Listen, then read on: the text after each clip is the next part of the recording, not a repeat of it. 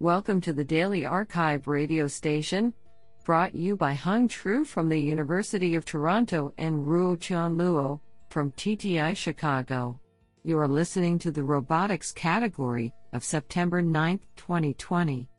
Do you know that the drive-through line on opening day at the McDonald's restaurant in Kuwait City, Kuwait was 7 miles long at its peak?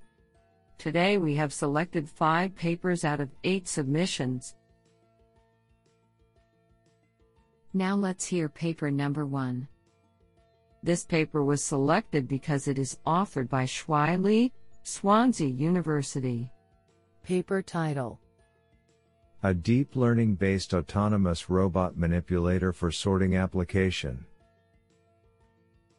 Authored by Huangdong Bui, Hai Win, Hungman La, and Shuai Li.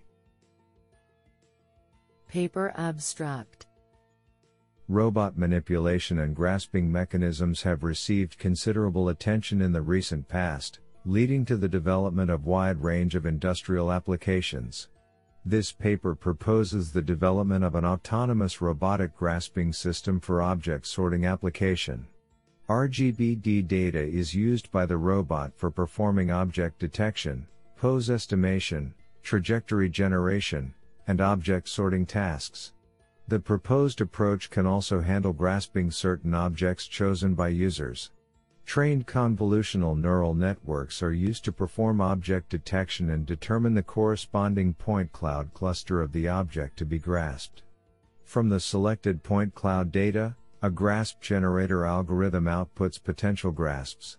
A grasp filter then scores these potential grasps, and the highest scored grasp is chosen to execute on a real robot. A motion planner generates collision-free trajectories to execute the chosen grasp. The experiments on AUBO robotic manipulator show the potentials of the proposed approach in the context of autonomous object sorting with robust and fast sorting performance. Isn't that cool? Now let's hear paper number 2. This paper was selected because it is authored by Jonathan Kelly, University of Toronto Institute for Aerospace Studies. Paper title: Self-supervised scale recovery for monocular depth and egomotion estimation. Authored by Brandon Wagstaff and Jonathan Kelly. Paper abstract: The self-supervised loss formulation for jointly training depth and egomotion neural networks with monocular images is well studied and has demonstrated state-of-the-art accuracy. One of the main limitations of this approach, however, is that the depth and egomotion estimates are only determined up to an unknown scale.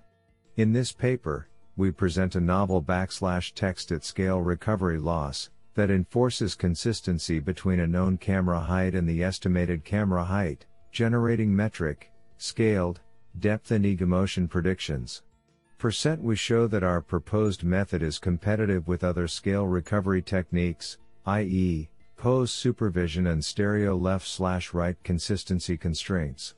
Further, we demonstrate how our method facilitates network retraining within new environments, whereas other scale resolving approaches are incapable of doing so. Notably, our egomotion network is able to produce more accurate estimates than a similar method that only recovers scale at test time. I think this is a cool paper. What do you think? Now let's hear paper number 3. This paper was selected because it is authored by Lantao Lu, Indiana University. Paper title: Online planning an uncertain and dynamic environment in the presence of multiple mobile vehicles. Authored by Junhong Xu, Kai Yin, and Lantao Lu. Paper abstract: We investigate the autonomous navigation of a mobile robot in the presence of other moving vehicles under time-varying uncertain environmental disturbances. We first predict the future state distributions of other vehicles to account for their uncertain behaviors affected by the time-varying disturbances. We then construct a dynamic obstacle-aware reachable space that contains states with high probabilities to be reached by the robot, within which the optimal policy is searched. Since, in general, the dynamics of both the vehicle and the environmental disturbances are nonlinear, we utilize a nonlinear Gaussian filter, the unscented transform, to approximate the future state distributions.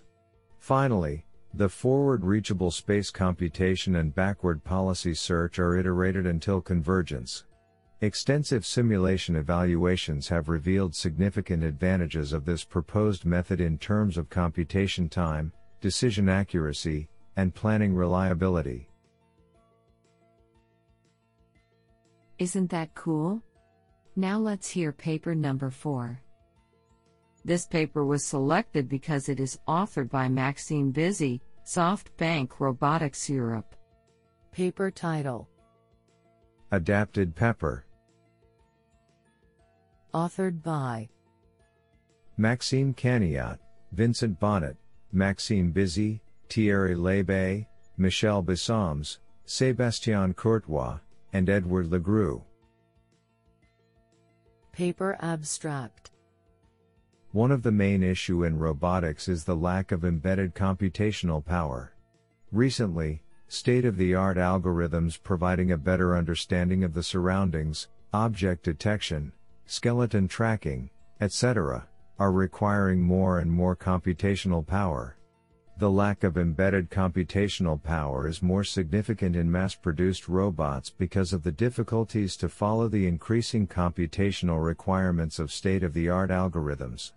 The integration of an additional GPU allows to overcome this lack of embedded computational power. We introduce in this paper a prototype of Pepper with an embedded GPU, but also with an additional 3D camera on the head of the robot and plugged to the late GPU.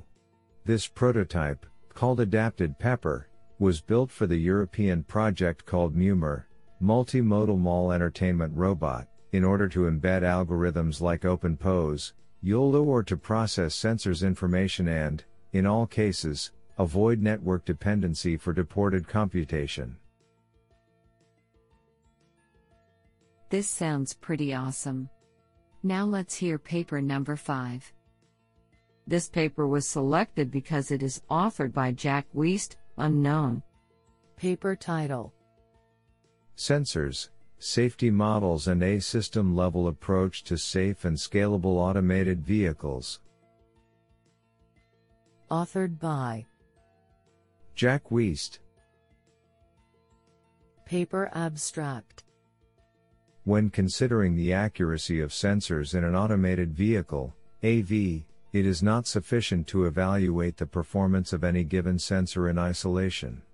Rather, the performance of any individual sensor must be considered in the context of the overall system design. Techniques like redundancy and different sensing modalities can reduce the chances of a sensing failure. Additionally, the use of safety models is essential to understanding whether any particular sensing failure is relevant. Only when the entire system design is taken into account can one properly understand the meaning of safety-relevant sensing failures in an AV. In this paper, we will consider what should actually constitute a sensing failure, how safety models play an important role in mitigating potential failures, how a system-level approach to safety will deliver a safe and scalable AV, and what an acceptable sensing failure rate should be considering the full picture of an AV's architecture. This is absolutely fantastic.